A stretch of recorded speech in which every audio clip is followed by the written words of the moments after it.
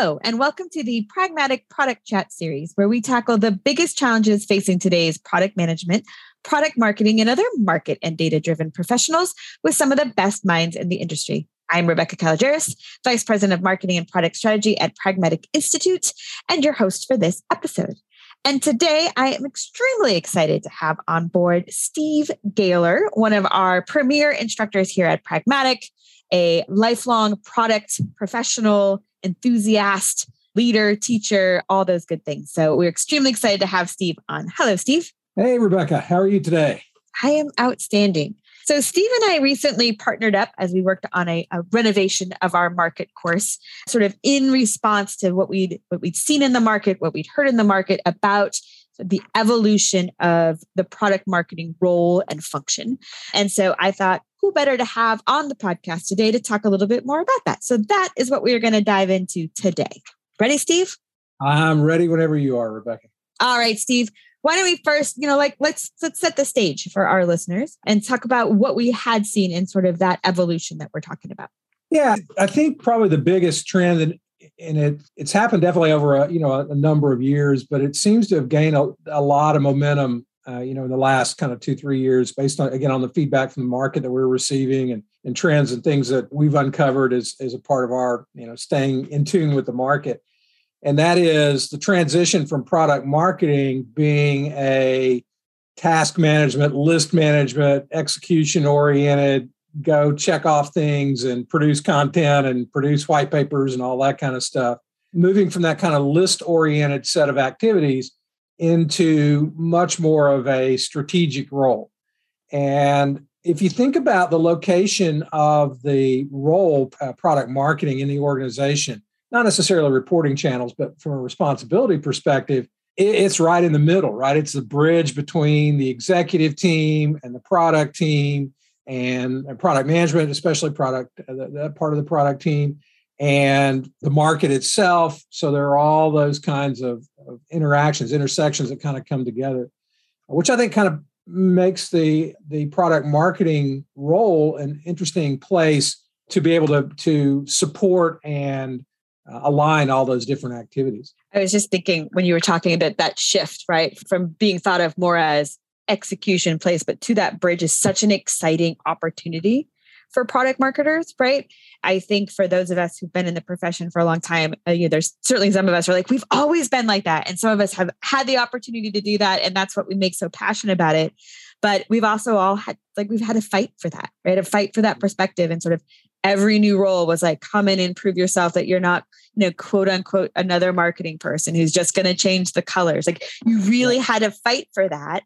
And it's exciting as you see the trend is that some of that the trails have been blazed. And I think that's a really good thing for us. But it also is, with great power comes great responsibility, right?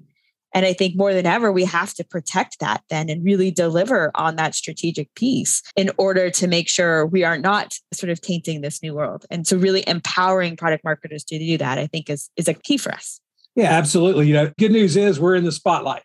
Bad news is we're in the spotlight, right? Yes. So now we have to really wow the audience. And we've got, fortunately, multiple audiences we're playing to, right? You've got your executive team that you have to keep satisfied. You've got, obviously, the marketing team, the traditional marketing team, who has taken on more of that execution-oriented responsibility, I think, over time now. And it's become more and more specialized, right? Now yes. You have specialists in social and you have specialists in all the different communication channels and avenues and specialists in targeted marketing and all, really, I think a great deal of refinement in the various roles that have evolved over the last few years. We've got to go enable sales. We've got to go, work with the product team to translate those market problems into messages that resonate in the market. So we'll even get, focus and attention and awareness on the products and on our company. So yeah, the spotlight's on us, but the spotlight's on us. Right. And there's no hiding. And you're right, that specialization of marketing, there's email teams specifically, there's thought leadership and content teams, right? That really means like a product marketing sort of person, it would not behoove us to go and do those execution pieces. We don't have the skills and understanding. That's not where we're going to shine. In the same way, we're not going to shine if we go try and pick up a bag and start doing sales. It's that enablement piece, which is really where that bridge is taking the exec team's vision, the products and the market's vision, and then how do I arm those teams for success while also keeping them focused and understanding the goals. It's a lot. Yeah, I mean, it's more than enough for one role for certain. And I think that part of the issue, I think in the past we probably could have gotten away and did get away with more of those tactical kind of things, and you could develop expertise in those areas. But those channels and the outreach and honestly the noise on those channels is evolving and changing so rapidly now that there's no way you can keep up with it. I mean, just like, you always have the discussion, how technical should product managers be? And there was a time I came from a very technical background, and I understood exactly what the developers were telling me when they were, justifying the size of an estimate or something like that. But over time, if I'm going to keep pace with the market, I can't keep pace with the change in technology. I got to trust the experts to do that. And I think it's the same way with these market activities. I can't keep pace with all the changes in consumption and channels and methods and all those kinds of things, and also serve that role of alignment of structure. So you've got to trust the experts in those kinds of creative and channel management activities with that role, so you can do the things that you need to do from a strategic perspective. That's such a great parallel, right? Because you would immediately be like, product management, if you were arguing about the code, you're in the wrong spot. But I think, sometimes that marketing communication place feels like a place where a lot of opinions can be more powerful. Like we always say, everybody thinks they can write, right? Everybody thinks they can do those things. And I think, but it's the same point. Like they move too fast. There is real expertise. That's not the place. If you're spending your time there, you're not spending your time where you need to be. And you're not, the problem, if there's an execution problem, look upstream and make sure it's not because you didn't arm them well with what we were trying to accomplish, for whom we were trying to accomplish, and really why. The why matters, right? That goal, that vision that we're trying to fulfill. If you don't have that, it's really hard to tell if we're executing on point. Yeah, and I don't want to minimize at all that execution effort. I mean, that obviously is absolutely critical, right? We're not going to be successful if that execution component is not done well as also. But the execution side without a strategic goal is just activity, right? It's just stuff. And by the same point, if you have a strategic goal, but you don't have the tactics aligned and defined in order to achieve that goal, you're not going to be successful either. So it really does take both of those things working together and in conjunction with one another before we're going to be successful. But somebody's got to be minding both those parts of the activity. And I think that's why you talk about it as a bridge, right? It's not just to have a strategy and tell them at once. It's really about helping that strategy, figuring out what they need and how they need it delivered for the execution team to really fold that into their efforts, right? It's not, again, the same parallel when we talked about user stories and requirements. It continues to be a struggle of how do I give them enough and not too much, and what are the right pieces. It's just, it is looking at both sides of that is so key. Yeah, I think it's certainly giving them what they need in order to execute. But then also, I think a very important part of that is measuring progress toward that goal that you've established, because the tactics may be measured by click-throughs and response rates and conversion rates and those kinds of things. Oftentimes, those kinds of metrics and tracking are indicators, quite often leading indicators, to tell us whether or not we're going to be able to achieve that goal or not. But you can't take those in isolation, separate from the goal, and define success, right? It takes the goal to establish success, and those metrics around the tactical activities are we on the right path to success? Or do we need to adjust? Do we need to change? Do we need to try something different because we're not, achieving the results we need? That's a really great point. And those leading indicators are really important, especially for the specialists in the field to kind of be able to monitor and know what they're doing. But they're also not the whole picture.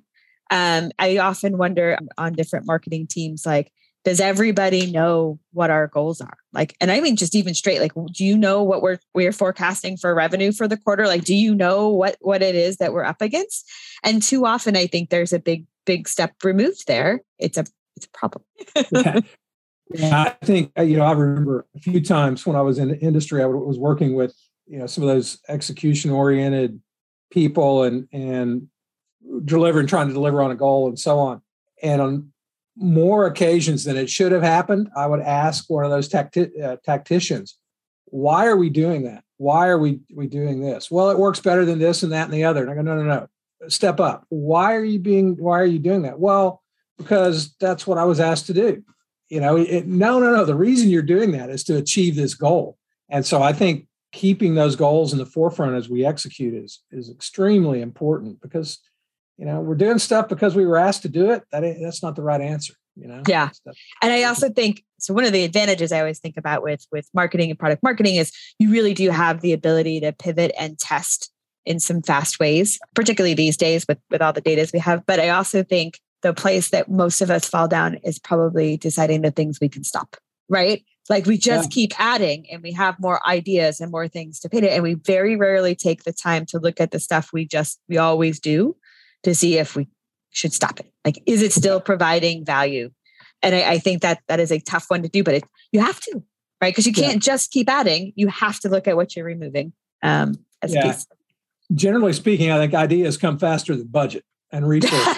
So you gotta figure out how to balance that, right? I mean, that's what it comes down to. So what do you think opened up this opportunity for product marketing? Like, why do you think this shift occurred? I think a big part of it, historically, we always thought about the buying process, right? Somebody shows up in the sales pipeline and they're looking for this. We need this. We got to make sure we do the intro pitch, and then we're going to do the product pitch, and then we're going to give them a demo, and then we're going to guide them through that process. And I think with the advent of the internet age, we've begun to realize that, we're beyond realizing it, that buying process starts significantly before we know these people are buyers. And they're out there educating themselves, and they're out there, rightly or wrongly, consuming content that honestly may or may not be true, may or may not be factual kind of thing, right? But the recognition that so much of that buying occurs now before we are engaged, before we have an opportunity to educate or influence directly as a part of the sales process, that I believe is what opened up the opportunity, right? That shift in the buying process and that information access that buyers didn't have before. So I think that's what opened it up. That's what created the void. And everybody kind of goes, okay, well, that's not a sales thing to go do. And that's not a product management thing to go do. And it's kind of a marketing thing to go do. But, so I think that's what created that void, and product marketing, that role was a natural fit, skill set and responsibility wise to step into that void. I think that's a really good point. And I also think or wonder, maybe I would go with hypothesize, right? That one of the reasons that Past Stays Open is not only did the process change at the beginning, but with so many subscription and SaaS, you have a similar problem after the sale, right? So we have this retention piece, and we have so much that stays with customer satisfaction and NPS and continual engagement.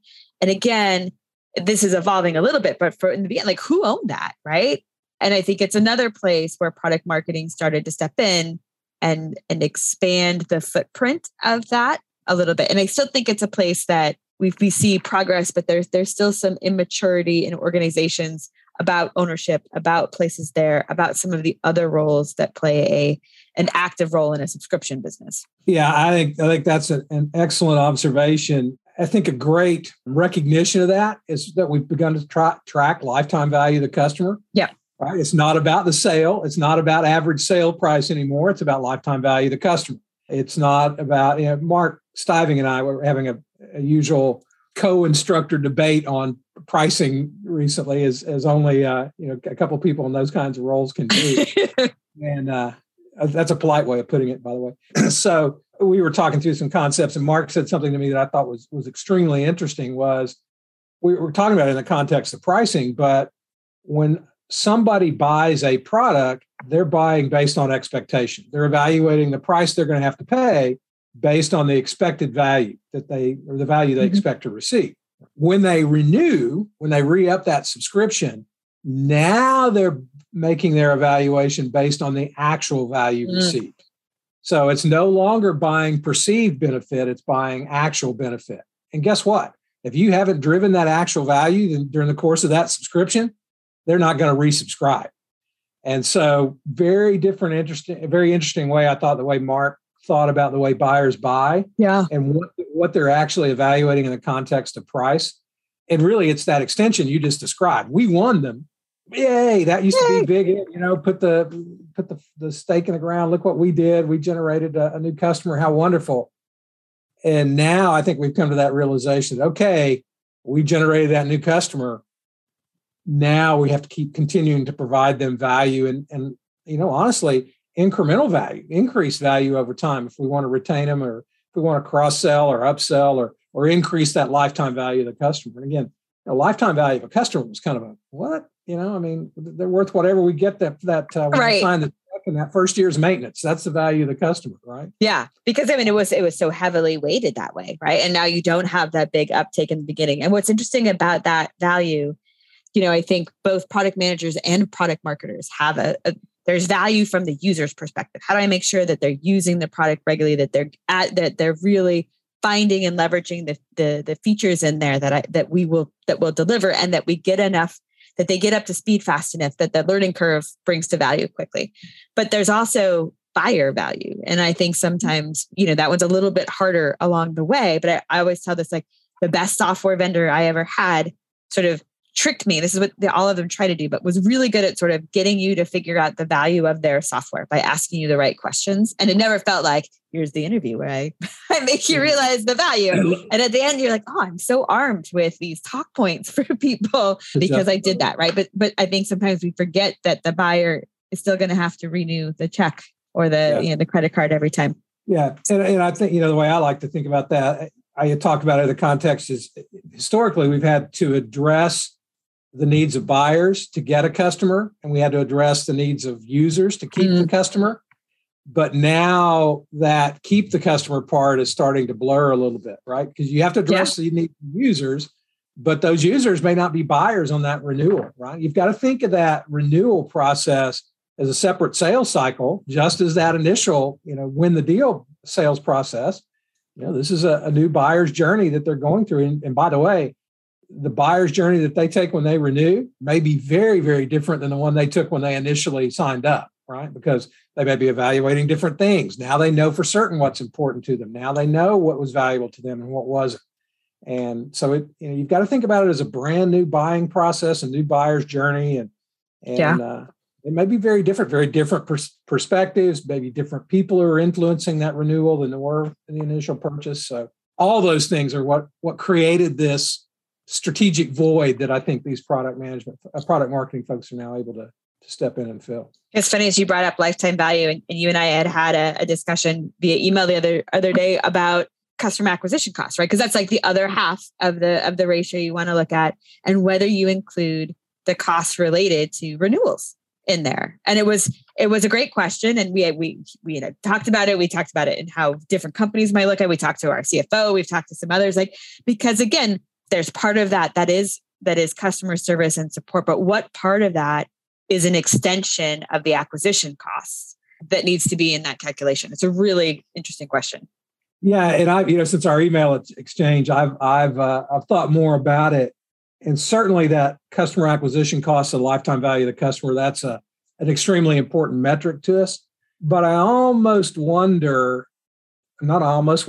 and more convinced that customer acquisition cost, lifetime value of the customer versus customer acquisition cost, extremely important metric. But I think we also should be separately measuring customer retention cost versus the lifetime value of the customer. Because you could spend a lot of money in acquisition and not get the renewals, right? Or you could be underfunding the retention that is not going to drive the lifetime value of the customer. I would argue potentially that your retention costs have a greater impact on the lifetime value of the customer than the pure acquisition. Oh, that's interesting. And it would be interesting to think about what that ratio would make sense in your organization, right? Because we all talk about it's much easier to keep a customer than to get one. But are we measuring? There's studies, but in our organization, do we know what that is? Which also, I was thinking about this for the other courses that we're working on, is the idea of retention and making sure that you are retaining the right customers, because they will not have equal retention costs. right? We all have customers who are high maintenance. Let's just throw it out there. And that may be a high maintenance sales, but it could be the volume of support calls. And he's like, they can get to be some pretty hard costs associated with that. That if we look at, again, helps us look at those segments that are the most profitable to keep, but also to go after, because these are the ones that go through the process overall. Yeah, absolutely. And I mean, you talk about customer support costs, but now we have in a lot, especially in subscription kind of model businesses, we have entire organizations focused on customer success. Yep. Right? Yep. And absolutely. We have entire organizations focused on implementations and renewals. And, I mean, they're especially in that subscription model, you have to have those things. Yep. And you're right. That's a significant cost to add into. It is not a marketing or sales bucket cost like you have in a traditional sort of CAC model, but it is something to measure. Yeah. And if you do lump those costs into the traditional CAC model, customer acquisition cost model, is it clouding the picture? Is it hiding something that you really should be more concerned? Yeah. When you calculate LTV differently in a individual product sale kind of approach than you do in a subscription model. Should we also be calculating the customer acquisition cost differently, or should we calculate customer acquisition cost versus customer retention cost? Yep. As two different buckets, especially in a subscription business. I don't know. All I've had so far are thoughts in that area. Yes. But it's you start thinking about it, it's like, that would be a pretty meaningful thing for me to know. Right? Yep. How much does it cost me to get them? Yeah, but how much does it cost me to keep them? And then also thinking about that, we do have big customer success and implementation. You see that, but also I'm thinking about really spending some time intentionally thinking about product management or product marketing rather's role with that team. Yeah. Right. There's an enablement piece. There's learning back the other way. It's another place where those bridges are strong and can be. Yeah, I think just as buying doesn't begin when they contact us for a sales demo or engage with us from a sales perspective, selling doesn't stop when they sign the contract or click through the agreement either. So there's that extension on both ends of that traditional sales cycle that product marketing has a very big part to play, I think, in both of those before and after the sales funnel kind of sales process kind of section. Clearly, this is stuff that Steve and I aren't passionate about at all. We could we could talk about this stuff forever. Okay, so thinking again about our sort of the strategic execution, that role that product marketing is really kind of grown into. If we've got people listening who are looking, right? Sometimes it didn't necessarily, the role didn't start this way, and they want to step in there, or they're looking to do a new role. What are like 2 or 3 things that you're like, hey, look, if you're going to do this role and you really want to make sure that you're playing that bridge strategically, what would you have them focus on? Well, yeah, I mean, that's a great question. The first thing is you have to have the business acumen to be able to translate the goals of the business into executionable marketing kinds of activities. So you've got to be able to tie the business to the goals of the business to the activities the things you can actually impact from a marketing perspective. So can we impact sales enablement? Or the sales process? Can we impact awareness? Can we impact revenue retention? Right? We just talked about those. So how do we tie the goals of the business back to things that we can impact? So you have to have enough business acumen to be able to make that connection. You have to be able to have the skills to get insights from the market. What are the problems the market's trying to solve? But most importantly, what does the market think about those problems? How do they articulate those problems? All important for us to understand, because we need to give direction to those tactical execution people who are actually going to go develop the campaigns and the tactics and those kinds of things. So you've got to be able to translate what the market thinks and believes and wants into something that the tacticians can pick up and execute against. So I think you have to have that ability to listen and gain that input, get that input from the market. So now you talked about some of the revisions that were made to the market class. I think a big theme through that entire class is connecting to the market to the goals of the business so you can execute. Pretty simply stated, but man, that's a big bucket, right? I mean, you've got to understand a lot of different moving pieces. So we've got to arm sales. You've got to arm marketing with the knowledge of the market to be able to develop messages and messaging that resonate. We've got to be able to pull those themes that the buyer personas care about. So you better be good at those kinds of things. You better be good at listening. You've got to have a good set of business skills, and you've got to be a good translator to get all those things translated into the language and the needs of the other parts of the company that we support. Yeah. The only one I would add on my own personal, the soapbox kind of is the inspire, the ability to inspire the execution teams. I think we have the same thing on the product management side. You aren't their managers, right? This is not a line of command. Sure, you have authority, you have expertise, but the way I think that they get, it's inspiration. And it's the inspiration that you bring or that you build by bringing what you talked about. The excitement that you're going to help the business achieve goals, that what you're doing is mattering to the business, but also to the market because it's really connected to the problems that they have. And that when you inspire, that's when the good things happen. Yeah, and I 1,000% agree with that. And I would say if you do the other things right, the inspiration comes pretty easily because you have tangible results that you can point to and say, hey, look what we all did. Look what we were able to accomplish for the business. Look what we were able to accomplish for our customers, for the market. So if you get the rest of it right, the inspiration it's the fun part of it. It's why we show up to do the job, I would argue. But it's much easier if you have the other. Yes. And you certainly can't do the inspiration without the others. Or you could do it like once. You could trick them once with a strong cheerleader and some free pizzas or whatever. But yeah, if we're going to do that continually, it's because you've shown them the vision of going, but also tying them back at the end, right? It's not just showing the vision, but helping them see the impact they've had. Yeah, help him. Yeah, exactly. Yeah. Here's how your execution-oriented activities supported the goals or delivered the goals that we were pursuing. Steve, it is always fun to chat with you. I would encourage everyone on here to go catch a class that Steve teaches. He is a pleasure to learn from, always full of good thoughts. So I really appreciate your time today, Steve. Thanks, Rebecca. My pleasure. And love bringing this kind of information to people and having these kinds of discussions. So let me know anytime you want to have one of these fireside chats. I'm all for it. Awesome. All right. That does it for today's episode. Thank you, everyone, for listening. And don't forget to join us next week when we tackle another great topic designed to help you elevate your product, your company, and your career.